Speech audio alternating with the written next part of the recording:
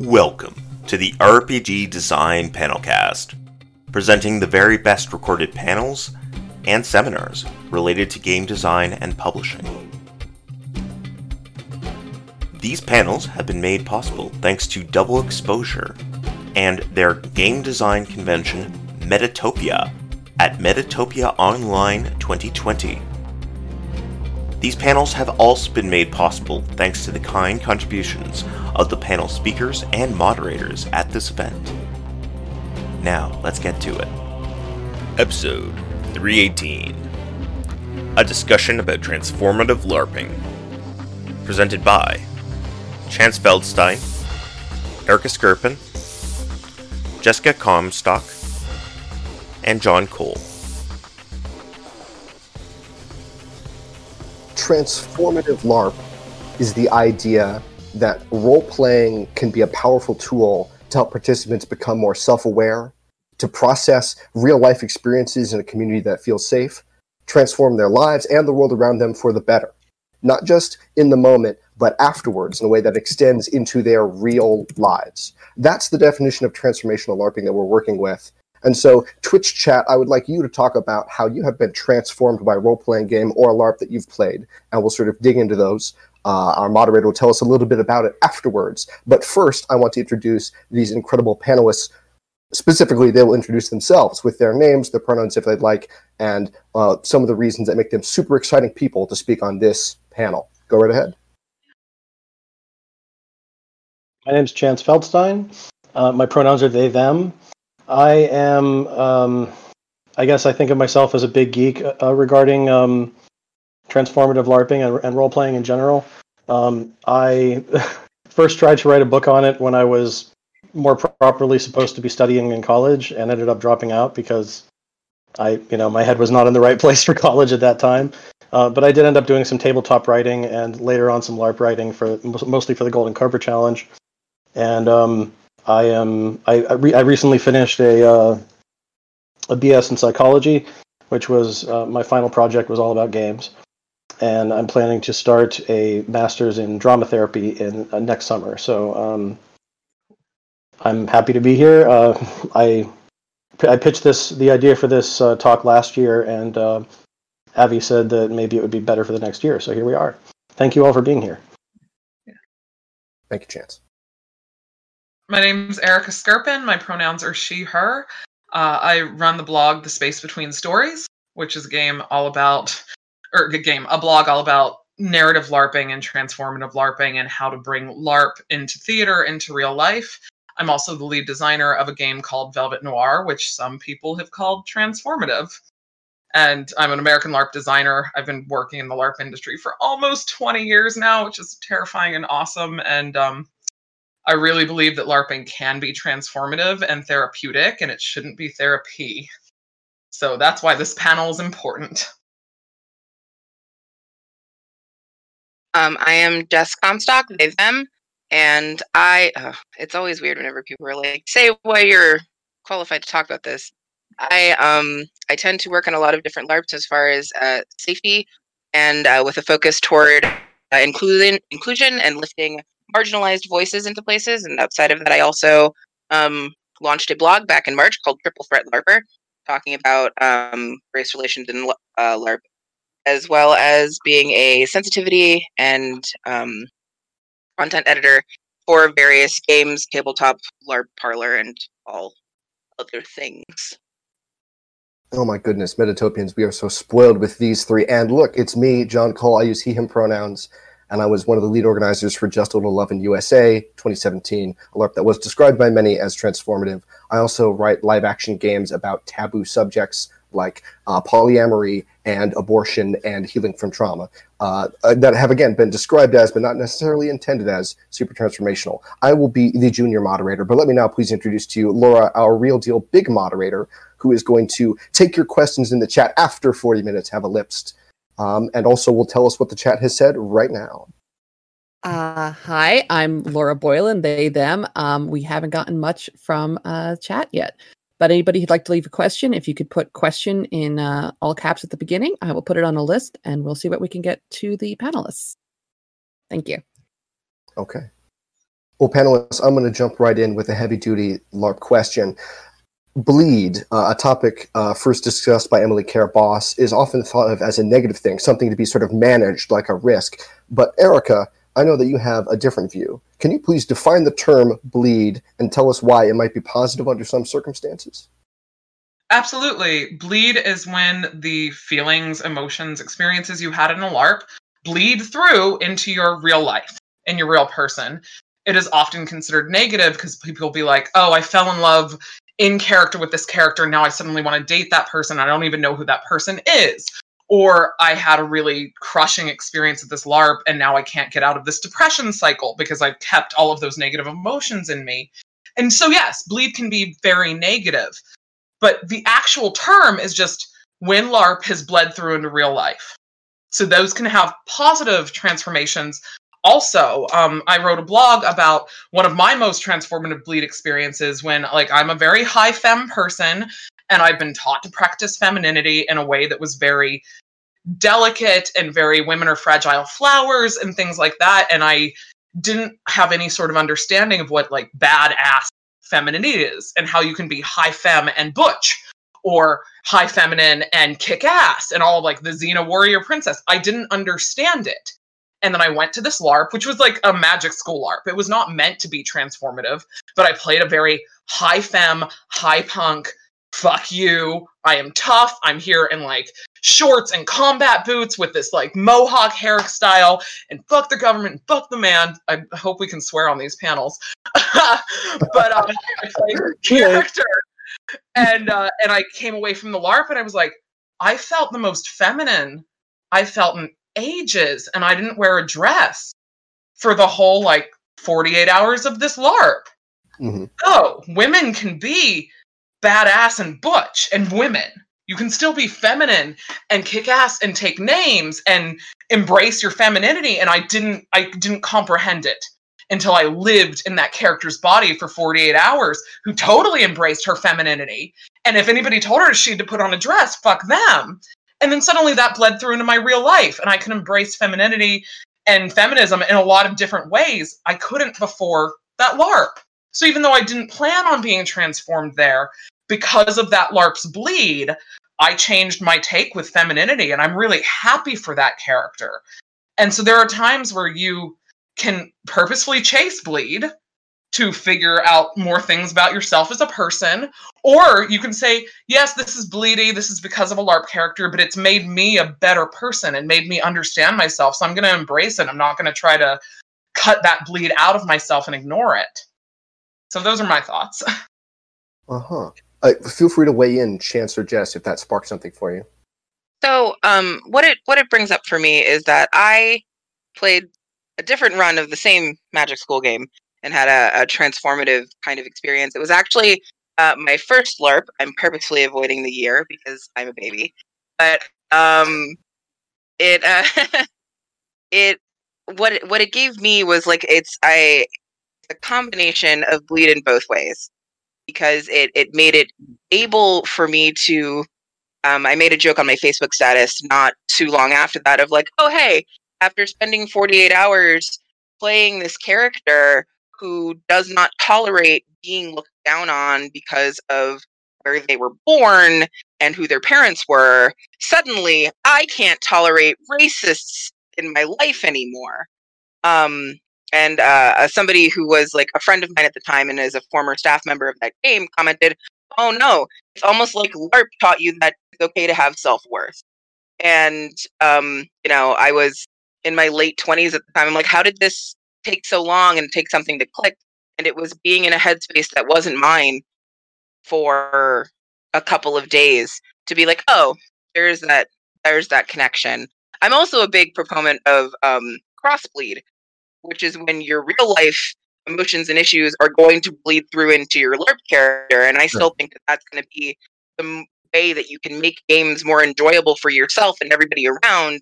I'm a huge advocate. I call it playing fast and loose with the traumas.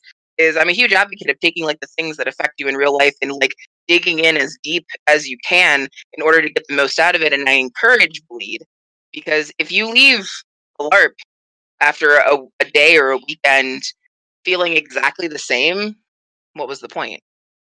So I'm hearing from Jess and Erica something that's been talked about by game scholar Janaya Kemper, emancipatory bleed.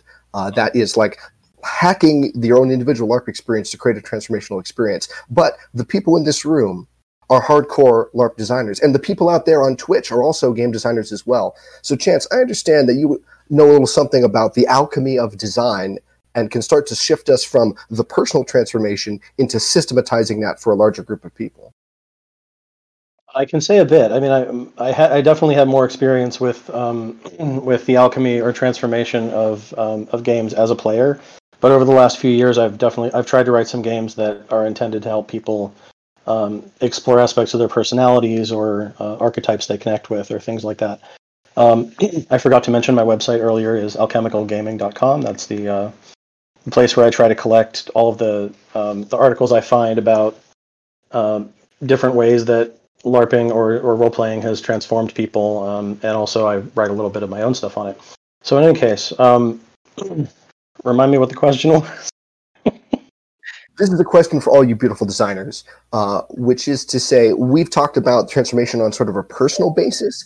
What distinguishes a transformational LARP from just any old LARP that someone goes to and kind of Jess-style LARP hacks their way, plays fast and loose with the trauma to make sure that they have a really gripping experience? What distinguishes a capital T transformational LARP from a run-of-the-mill LARP? I mean, I don't want to cut Chance off. Go. Yeah, that's true. I have feelings, but I know you do too.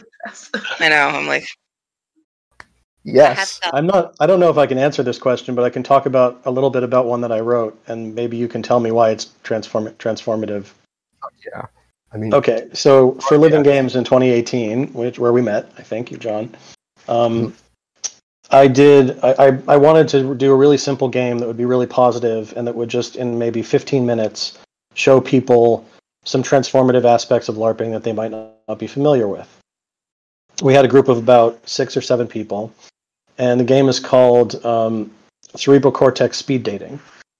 It's not exactly a speed dating game, but it was the best title I could come up with at the time. I later redid it as a pagan game called Whose Deity Is It Anyway, which I think is a better title. Anyway, so the idea is there's this kid who is coming of age, like a teenager, unspecified gender, and in this kid's mind, there are a bunch of either fictional characters or historical characters who are potential role models for this kid. And each player chooses their own favorite role model. So, like, I actually played this with my parents, and my mom wanted to play Hillary Clinton, but her friend had already chosen Hillary Clinton, so she ended up playing Frida Kahlo instead. And my dad was Gandhi, and I think my dad ended up winning because he was Gandhi. In any case, it doesn't really matter who wins. The idea is you spend like 90 minutes interviewing each other as these characters and asking each other things that your character would want to know. And first of all, you get a taste of being in character if you've never role-played before. But also at the end, everyone, you vote as your character, and as far as who's the best role model. And sometimes people are surprised that like they thought they would vote for someone, but it turns out that Frida Kahlo wanted them to vote for someone else, and so they voted for someone else. But most importantly, like at the end, the idea is not so much who wins, which is sort of a distraction ultimately from the real point, which is like, what did you learn about why you identify with this person, and like what did you learn about why other people identify with their characters, and what does that tell you about yourself and about the people you're playing with? All right, designer goggles on, designer hats on, designer one-piece jumpsuits on. Why is this a transformational LARP? So I think that can be like very transformational, especially if you're playing with people who are not as familiar with LARP as a whole. I find that a lot of people find whatever their first character-driven LARP to be very, very transformative. Like, sure. And it's different than people who are like, oh, I've met people who have like, oh, I've been like, every weekend offer LARPing for years. And it wasn't until I went to a first character-driven game that I felt it was transformative. which is why I make that distinction. Is like the first character-driven LARP tends to be transformative, but also like accessing the headspace of somebody that you admire and like trying to get into that can be very transformative to give you a bit of a perspective when it comes to that person. Because when you're trying to access a person in order to play them, they are no longer just an idea. You have to make them so you need to get into the depth of like why they do what they do, and that can be kind of like magically overwhelming in its own right. But I mean, I'm sure like everyone who's LARPed in like longer games has had those moments where like a character will kind of spring forth out of you, and in your head you're like, I didn't know I was going to do that. So I think that those moments can be like super transformative because it kind of breaks down this performance barrier that all people have on how we need to navigate the world, and makes you feel a little bit more free to be like, oh, I just like went with my first instinct, and no fireballs came down from the sky. I think a part of why that game works, and going back to when we were talking about this panel, it had come up in our chat of, should people know that they're going into a transformative LARP, or to just spring it on them? And I was very much like, no, they have to know. Like, that is not fair. And I think we all agreed that it is unfair to spring onto somebody you were going to have this very emotional, transformative experience. But the more I thought about that, the more I realized with Velvet Noir, which we are trying to be transformative, and other emergent LARP spaces like that, part of the transformative success is setting up a space where you've specifically told people you were coming in to have this kind of experience. And I don't know people one-on-one. I can't write how to transform every single player in that game. I am the most successful as a transformative LARP designer when I'm saying, we have set up a sandbox for you to specifically experience a transformation in this genre or this setting or this way. So that is the transformation of a young person going through a lot of thoughts and a lot of spaces and embracing what matters to them. You've set them up for success, going, they need to think about these things and examine those things and embrace them. So they go in prepared to being transformed and kind of chase that bleed. We talk about chasing bleed, but if you're specifically chasing bleed to transform, you, one, can control your bleed a little bit better because you've set up the box for yourself. And two, you can try to find a transformative experience in a specific way it's been designed to do. So that LARP is set up to let people succeed in transforming. And I try to set up emergent LARPs. That's what we call our style of LARPing, where it's here's your sandbox, here's some tools to play with. We want you to transform. We want you to have some deep narrative experience, but you've got to chase it yourself. You're going to know what kind of story is going to make your brain change and make your emotions change way better than our meager staff members. There's 100 of you and there's 20 of us. We're not going to know. So chase your bleed, chase your transformation. We're going to give you all of the safety tools and train you like Jess knows, we train safety more than anything else going into this LARP, because it's if you do transform, you're going to have a lot of feelings about it. And sometimes those feelings aren't going to be good. And sometimes you're going to hit limits you didn't expect to hit. So when you start chasing that bleed, if you go a little too far, here's how you pull yourself back. Here's how you get yourself to a safe place again. And I've had a lot of LARPers say, we know we can pursue that a bit more and pursue transformation more because there are so many things to catch us if we go a little too far.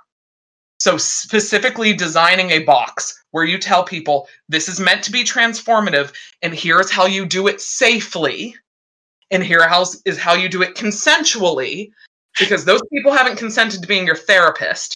We all might go through a therapeutic experience, but they are not going to hold your hand through the whole thing. You have to do this safely for yourself. Here's your tools. Here's your box.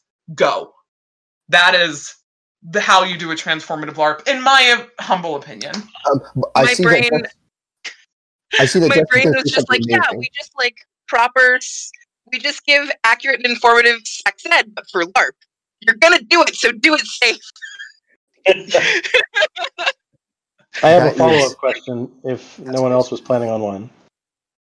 I had a little bit that I wanted to double back and talk about when it comes to the idea of should somebody be aware of the space that they're going into being transformative, it's like a big yes, not just for their safety, but for the safety of everybody else around them.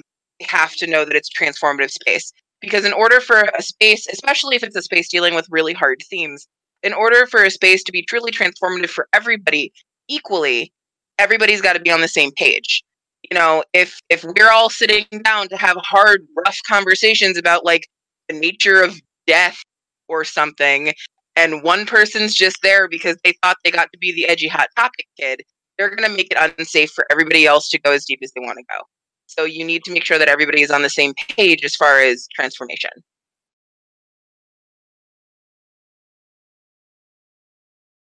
You had a kick-ass question for us, Chance. I'm trying to remember what it was. I mean, one thing that comes to mind is, like, isn't any emotional or like deeply character-based game potentially transformative? So do they all need that warning, do you think? Yeah. Yes. Yeah. So the reason that I know that Erica agrees with me, we're both just like, yeah, it's because we've had to deal with the fallout of what happens when that warning's not given.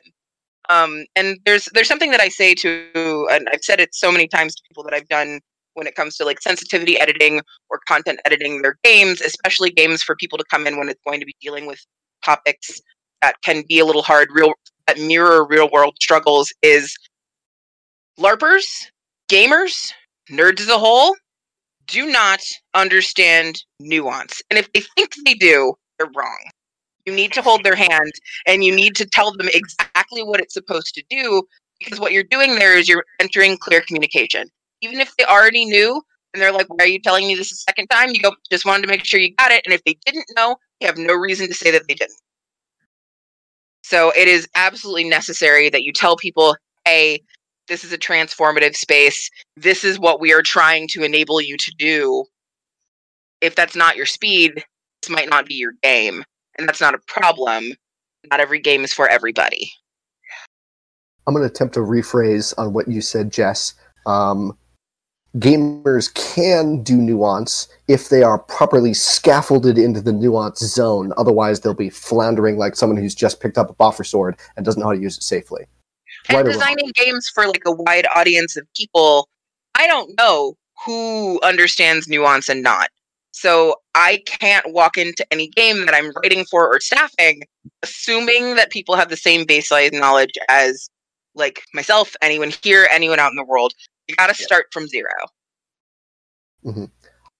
John, I'm curious about your feelings. Like, you've had a lot of experience with this too. You're not just here to be moderator. Like, what are your thoughts about the questions at hand? I'll pipe up briefly. I think I might be more on the team of clearly label the outside of the box and then inside the experience itself make an invitation, but I can't honestly require people to get deep in a transformational fashion, as opposed to I'm like, observe my pool of variegated depths. How deep shall we go today? Which I don't think is fundamentally different than what you folks have said, but I think I'm more of a door opener inviter rather than like, come to Velvet Noir, your shit will be rocked. Thinking of which, let's imagine I've never heard of Velvet Noir and how cool it is. Can I get a maybe 2 or 3 sentence pitch about this LARP? Eric, it's your baby. Okay, yeah. Velvet Noir is a LARP set in alternate history 1929. Now, United States, and it was specifically designed to uplift minority voices and examine the minority experience in the United States history. So we play very close to the cuff and very close to really uncomfortable, awful things that have happened in our country and are still actively happening in a lot of awful ways. And going in, it's if you're a white person playing this LARP, you're here to learn how to be an ally and why you're probably a shitty ally in a lot of ways and what your ingrained racism is. And if you're not a white person playing this in LARP, we tried to make a sandbox for a place where our various communities can have their voices uplifted and their stories told. And we've failed in a lot of ways. We've succeeded in a lot of really good ways, but we went in to tackle this huge, terrifying, untackled issue And my whole goal when like somebody sat me down and was like, Erica, design your dream LARP. And I'm like, I just want to hear from other voices that aren't my own. So I'm going to hire a lot of minority writers and see what we put out on the table, and which is what we did. We didn't know what we were doing. So we had a lot of really good successes, and we're in a lot of redesigns, and Jess is one of my lead staff members. So they are so good and have talked me through a lot of like, Erica, this was good. Erica, you fucked up. And I'm like, yep, I did. We're going to sit down and redesign that. And it's been, for me, a transformative experience of going, I'm not perfect. First time, second, or third time isn't going to be perfect. We're going to look at the things that we've messed up and make it better the next iteration around, and be thankful that we're a campaign game so we can keep trying again. So Jess, you might have things to say. That's my basic pitch. Thank you. So, like, going into Velvet Noir and being transformative, from my perspective, which is, you know, being a non-binary queer person of color, there's not a lot of there are not spaces at the LARP table made for me often. And it's the idea of, there's a difference between saying you can sit at a space that was clearly made for somebody else and making round peg square hole. And Velvet Noir was one of the first places that I found where, just like, even though, like, and, you know, we've had like 3 games at this point, 4 if you count the playtest, and we've had some stumbles, we've had some problems, but I've never met a community that has been more dedicated to making it a place where it can be truly transformative despite the negative things that may happen. And things are usually pretty well handled when they crop up, even in like perfect storm situations where it seems like everything goes wrong all at once, because that is the nature of LARP, right? If it's gonna break, it's gonna break big. I remember Shaheen talking about game 1, and Shaheen who is the writer of The Root, which is Jess's faction.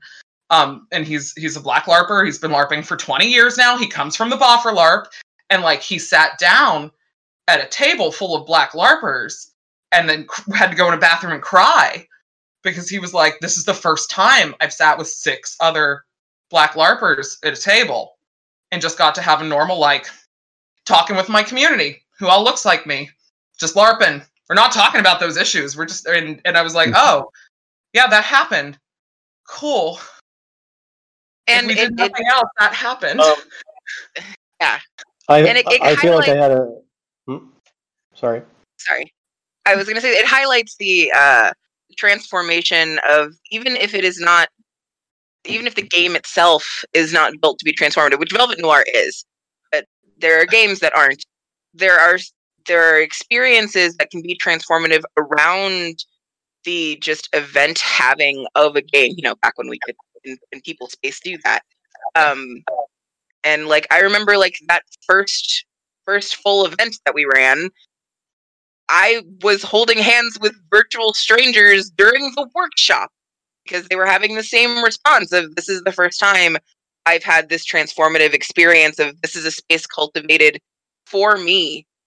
And that doesn't happen very often. And now I, you know, take a bullet for these people. But at this time I was like, I don't know who you are, but you look sad. Would you like to hold my hand? But yeah, it's a very interesting thing, because it is a game that's built around safely exploring dark themes and making people have transformative experiences from the ground up. That's what it is for. Mm-hmm. And it can bring up some interesting challenges, because there aren't to my knowledge, there aren't a huge amount of campaign game or large spanning games that are designed with that in mind. I imagine not. There needs to be more. But Chance, you had something to say earlier. Yeah, I mean, I was just thinking, I've actually experienced more anti-Semitism at Velvet Noir than I have in real life.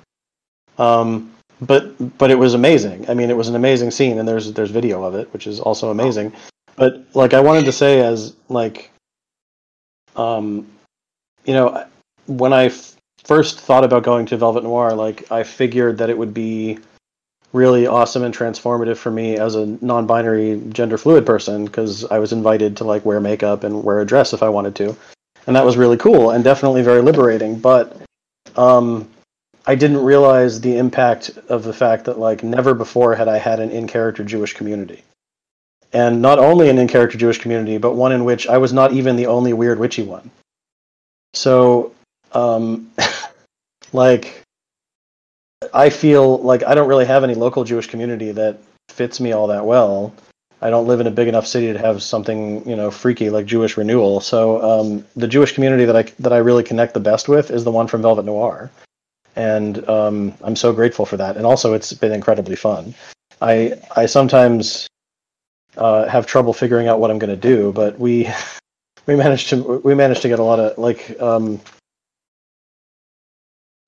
Sometimes we just do marriages.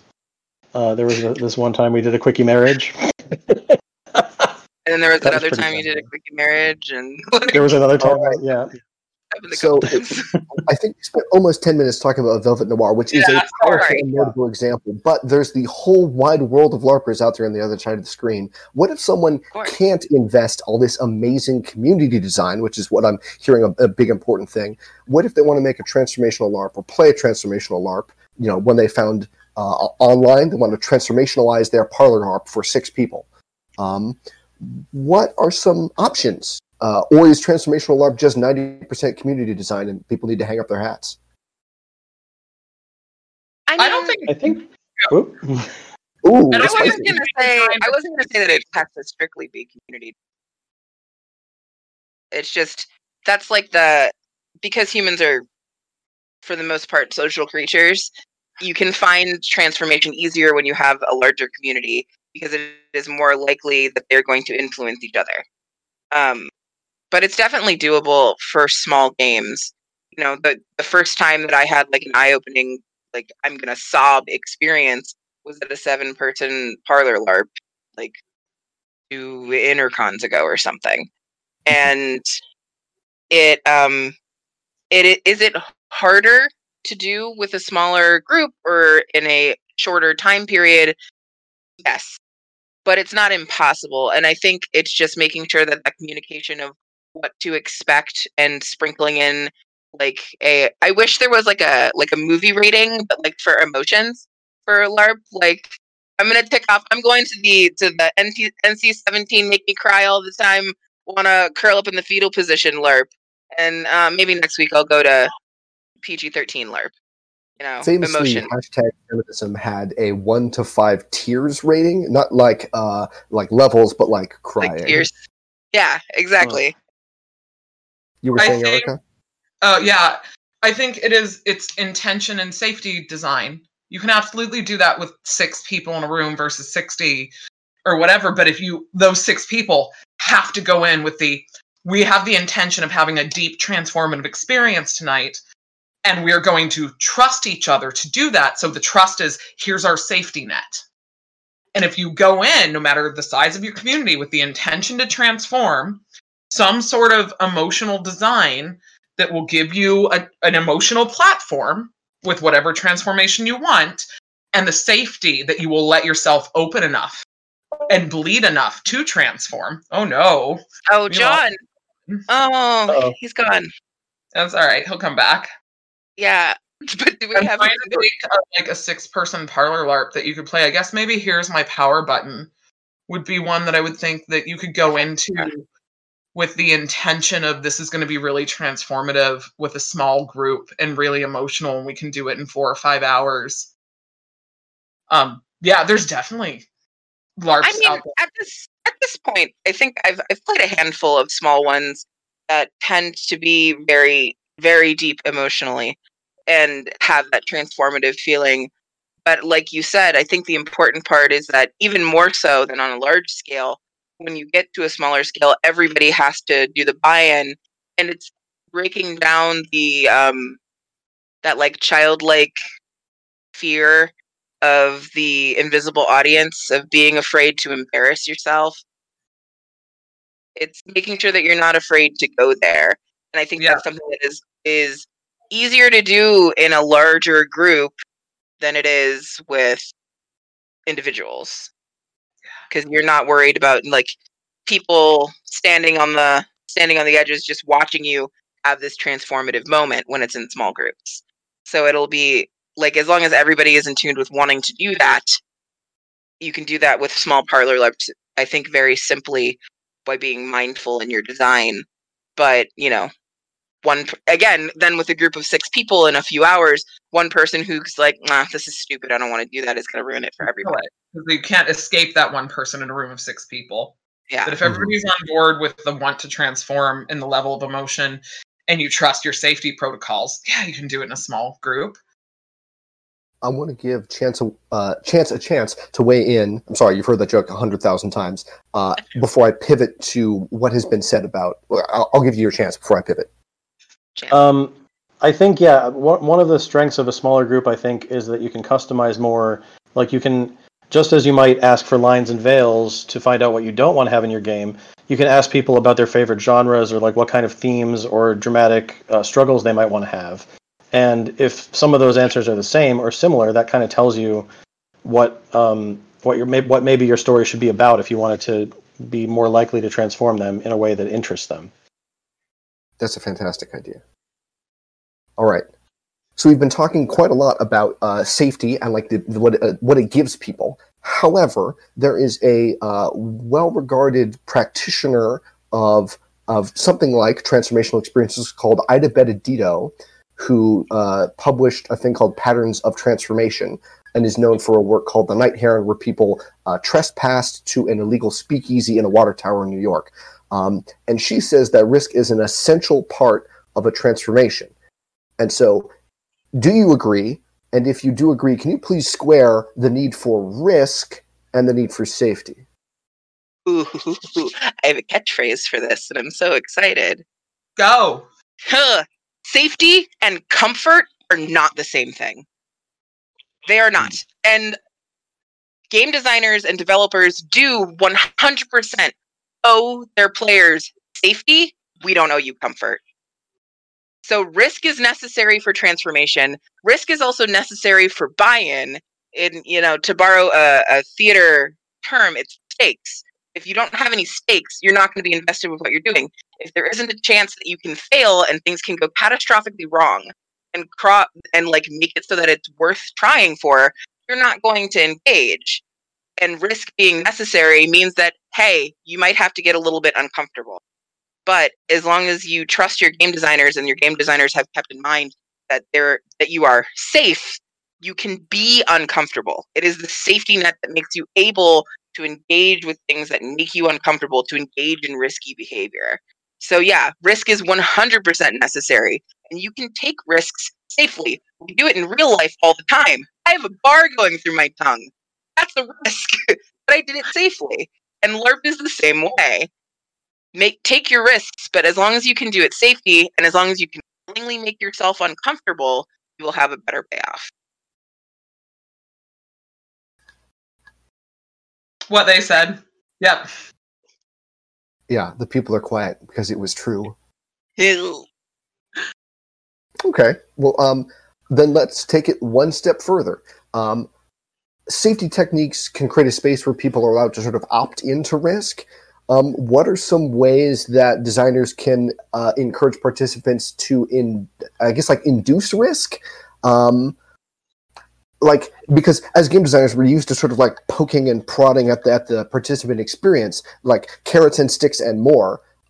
What are some game design tools for inducing risk that are not just like making an open invite with an open hand? They can come or they can go. I noticed one yesterday, actually. I was playtesting Weird Stories. And Weird Stories had a really nice setup mechanic where, after you choose your characters, which were pre-gen in this case, but not always, I think, you got to choose a card to represent the relationship between yourself and the person to your left. And for me, it ended. I think I got a couple cards to choose from, and I ended up choosing for that person to be someone I had known my whole life. But then I looked to my right, and the person to my right had chosen that we were rivals. And making us rivals, that's definitely a way to encourage risk-taking. I was calling him names all session. It was great. Everyone was loving it. I think like leading questions or like really vibrant thematic choices may encourage people to engage more. You mean like, Erica, someone needs to play this really cool, badass character, but who? Who would do that for us? Like that level of inducement, or? Well, that seems like that would work, maybe. Yeah, that would work on me. What Chance just said, the workshops that I write for Velvet Noir and Damrung and a bunch of other things, like, we encourage a bunch of risk going into the game by doing like a single 1 hour workshop where like this whole workshop is about character ties. You are here to make really deep, really emotional character ties with people you might not know, but here you're going to have 5 minutes to talk about why you've been best friends since you grew up, or why you might want to date, or if you've joined the Communist Party together and you got arrested at the same time. Like, here, we give you slots of 5 to 7 minutes to make emotionally risky decisions with a person you just met, but talk to them and set them up so you can dive in character. So just giving some basic tools of like, it's risky to be emotional with somebody, but we're going to give you some tools to set up that emotional connection, and a lot of different pre-game workshops, character building sessions. Those things, I think, give people ways to dive in and take risks. And practicing safety tools. When I see somebody use their safety tools, like, okay, check-in or red light, green light, whatever, if I see them in use and I know somebody can go to them, I will automatically take more risks with that person because I know that they are risk aware. And I know that they can tap out if I'm going so deep. But if we've never practiced a safety tool in a workshop ever, I don't know if these people actually understand how to tap out or not. So I will be scared to push them as far as I want to go. So doing basic practice of your safety and pre-game emotional connection setup and whatever you're doing, I think lets a lot more transformative experiences happen. I've got one. Yeah, sorry, go ahead. Okay, this is to forewarn us that soon Laura will pop in with the questions from chat, but we're going to wrap up this topic first. Yeah. One extremely tiny facilitator practice that I learned from Alex Roberts in a draft version of the LARP Pop, a LARP about balloon fetishists that people can get in the Honey and Hot Wax anthology, has specific facilitator instructions that are basically like carefully, calmly honor people's autonomy. So in my game, Glamorous Night, a LARP about fairies and wizards healing from trauma, whenever someone sits down from the circle or takes a stretch break or modifies a technique, I instruct the facilitator to point that out and thank them and be like, what they've done now is them treating the player as more important than the game, which really illustrates this principle. So thanking people for asking questions, thanking people for taking care of themselves, helps everyone sort of release a big breath and trust each other just a little bit more. That's my facilitator trick. But let's hear from Jess.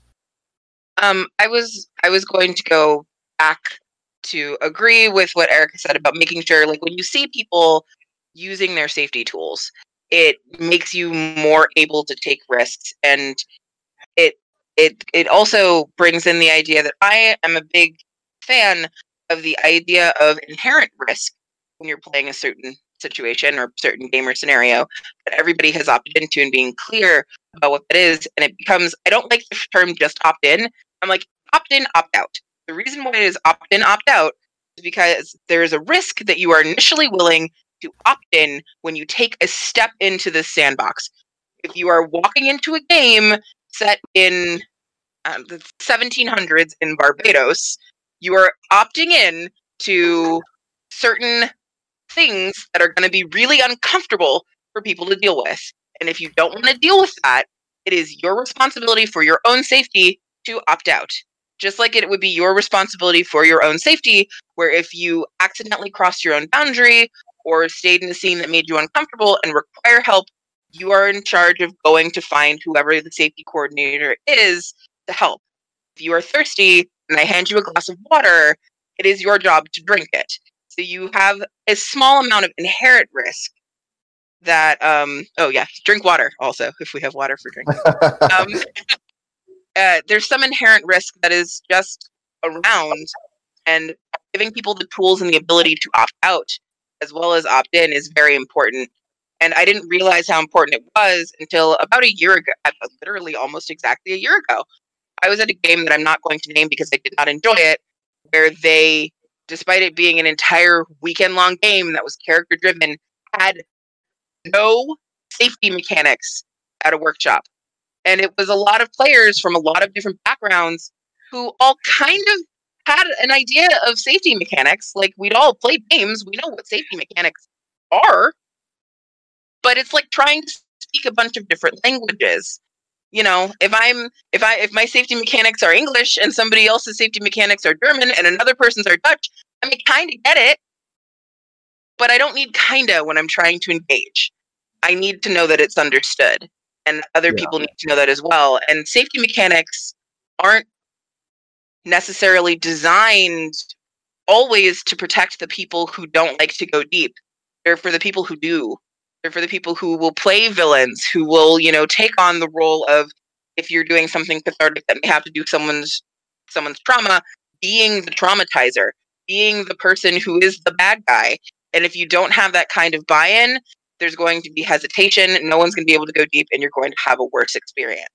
Which is why I'm like, yes, making sure that safety mechanics are communicated and taught and used freely is what gets people to buy into the risks of things.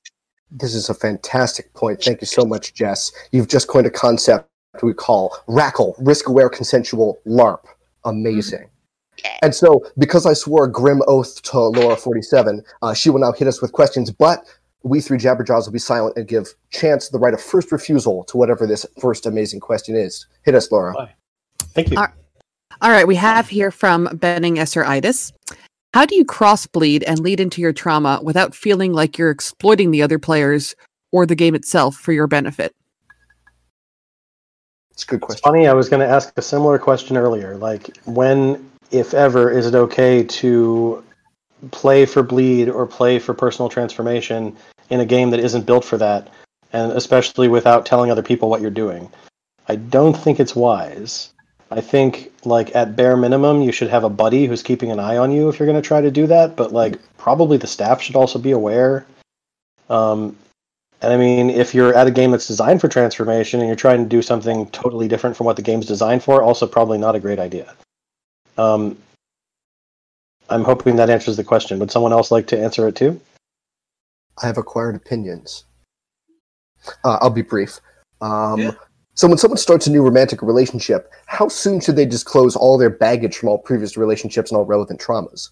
Like, probably they should get there at some point, but they're not necessarily obligated to hit it all, like, right on the first Tinder date. I feel like there's probably some in-between of, like, all disclosure to the LARP staff. And by the way, can you trust this LARP staff to have safety techniques like that mentioned LARP that Jess mentioned?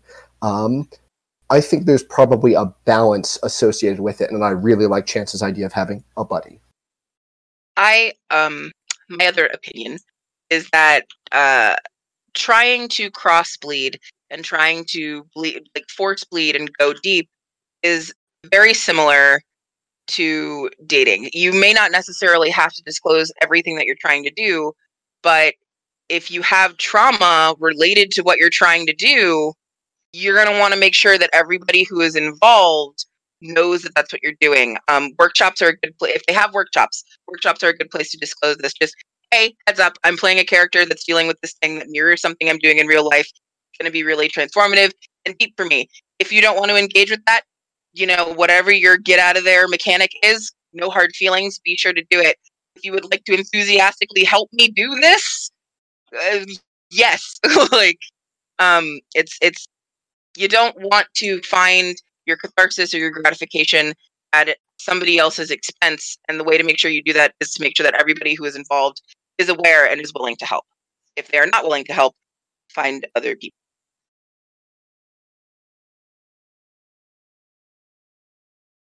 That being said, I mean, catharsis and transformation can happen anytime someone plays a character that interests them. It may not be deliberate, and in that case, like, what happens, I suppose. And then you try to help them afterwards. My last note on that is therapy, not therapeutic, not therapy. I know so many gamers who've tried on a different gender or realized they were gender fluid because they decided to play a character who was a different gender than they were, and they were like, oh, this feels better. That is different than like, I just got out of a really physically abusive relationship and I need to like work on it, so I'm going to go into a gaming physically abusive relationship and not tell the other person that I'm specifically triggering my traumas trying to work on this. So it's different. Like if there is an actual traumatic thing you should be tackling in therapy and you try to tackle it through gaming without telling anybody, I think that's shitty. If you're trying on different parts of your personality and just trying to develop yourself as a person, that's different. So yeah, there's different levels. It can be therapeutic, but don't make it your only therapy. Talk to a therapist and let everybody know what's going on if you're working on some deep trauma stuff. And if it's a situation where you find the catharsis happens organically or that you lead without meaning to, just check in with people afterward. If it got a little intense or if somebody got upset, apologize. It's not... There's no egg on your face if after a very intense scene or a transformative scene that you didn't mean for it to be transformative, to quickly out of game someone be like, hey, off game, that went places, I'm really happy with where it went, that went places I didn't intend for it. Are you okay? Did I upset you? And if so, I apologize. How can I make up for it? It's not that hard, in my opinion. With our last 10 minutes, let's hit a couple, at least one more question. What have you got for us, Laura? Okay, from D. Marshall B. What questions should you ask yourself to prep to make an experience more transformative? Thank you, Marshall, for this question. Why is usually the question that I go into most scenarios. Why do I want this to be transformative? Why am I playing this game for it to be transformative? Like those are the big ones, because the motivations that you have going in are going to give you clearer and deeper idea of what you're looking for. If the question is, why am I going into this situation to be transformative, where I'll be playing, I don't know, the hottest person in the room. If the answer is because I never feel like I'm the hottest person in the room, okay, now you know, and you can deal into that. But if you go into something and it's like, oh, why am I accessing things that I know, like the example that Erica went, an abusive relationship that I've been in before, and the answer is because I don't feel like I can get over it without this, you know, you probably shouldn't engage in that kind of thing. So making sure that you understand your own why is going to lead to a lot of clarity for what you're doing and how to navigate it safely. Jess is just given the fun size method. If you want a full size method, Janaya Kemper's Emancipatory Bleed articles on places like NordicLARP.org offer some more rigorous structure. I've never met Janaya, and I feel like I need to buy them a drink because I accidentally quote their stuff all the time. Go ahead, Chance. You were saying something? At Living Games was amazing. Go ahead, Eric. Oh, wait, no, I'm sorry. I'm going to quit poking at people and let you just talk. Erica, do you want to go? No, go ahead, you. I think I lost my train of thought. You go ahead. Okay, all right. My after the why, my is how am I going to loop other people into this? I never find stories matter unless it's with other people. Like LARPing is a collective social hobby. If I'm playing my story alone in a corner, that's fine. But no other people are gonna see it, and for me, it's not as transformative as it would be if I was doing it with 4 other people. So it's how can I get other people engaged in the story that I want to tell and enhance their stories through it. That's the thing I'm always asking myself. I think for me, it centers around character creation to a large extent. Like what is my goal with this character? What am I trying to accomplish? Or what kind of experience am I trying to have with this character? Like I've definitely used characters to try on things like personality traits, or like openly being more like openly presenting more queer, but also openly presenting as pagan before I was really comfortable doing that in other situations. And I think like when I meant to bring this up when we were talking about Bleed, like trying something on in LARP to see if it feels comfortable for your real life is like one of the most wonderful types of Bleed that Erica also talked about and has been very important for me, and I definitely advocate it. it seems to be pretty safe as long as you're not like, I don't know, trying on stuff that's bad for you. I guess. Sarah Lynn Bowman wrote a book that uses Jungian psychological methods to talk about doing shadow play in LARP, as well as sort of the what's the word, like aspirational aspect play of Chance's dad being Gandhi for a minute. Sure. The way that I answer this question is from the perspective of a designer. If I'm trying to get an experience to be transformative, then I'm thinking about the debrief. As an educator who uses educational LARP, a debrief is where young people's delicious, malleable minds that are very concrete allow them to be like, oh, I can do this thing with suspenders in Velvet Noir 20s, and I can do this thing with suspenders in my real life by connecting it through the debrief. Like the classic education model is, what just happened, so what about that, and how does this apply to the real world? And there's a number of ways it can be done in LARP. One example that was particularly strong at the end of Just World 11 USA 2017, LARP about friendship, death, and survival in the AIDS crisis. We brought in a number of context speakers to talk about cancer, to talk about living with HIV today, to talk about living with HIV in the 80s, to sort of ground people's fictional experience in the real lived experiences of the people who are really there, so people could be like, I strongly empathize with that experience and recognize that I didn't have that experience literally, and they can like take that learning away with them. So what can designers do to add that transformational stuff right into their games, with a hot tip from you folks?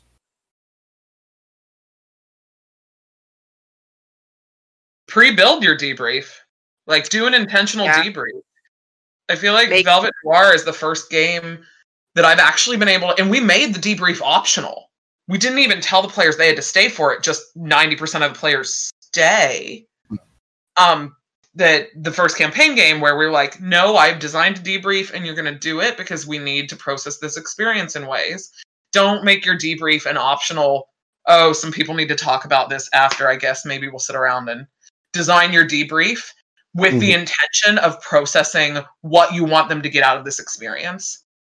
Yeah, absolutely. And something that I've noticed, so like I come from a LARPing background a little bit backward from most people, where I didn't start with campaign games or boffer games. I started with single weekend contained high character games and like worked backward. So what I have found is that people who have these other backgrounds, who are looking for those kinds of emotional and character driven things, they would just debrief each other at afters. And I'm like, but why don't you just do this structured? And that's like, make sure that your debrief is structured. I'm also a big proponent of bespoke characters. Tell your game runners what kind of character you want to play and what you're trying to access, and let us write them for you. That way you're guaranteed to have an in with the game and that you're going to fit, instead of having to deal with some of the negative emotions that come from, I made this character and I don't think it's playable anymore. And that can be another thing that can enhance the transformative nature of games. Fascinating. With mere 3 minutes remaining, we need to do a quick whip round where we each talk about something, where Erica goes first, and then we do a whip round where we talk about something we're taking away from with us from this panel. And that's how you debrief the panel. But first, let's hear from Erica. No, I was going to say, we get one more question. We don't. That's the question. There is one more question, but it must die so that this panel can end right. Yes. Something I'm taking away.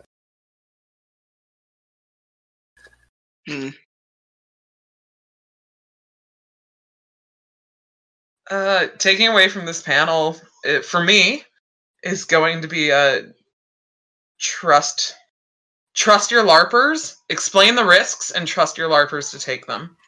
As long as you've informed everybody, and you've been very honest and open, and you've given them some tools, let your LARPers live in the uncomfortable space. Which is a really hard thing to do sometimes, because I just want to protect them like a mama bird. And they like, no, fly, feel kind of uncomfortable and a little bit miserable, but safe. That's all that matters. Trust your LARPers to take risks. Mm-hmm.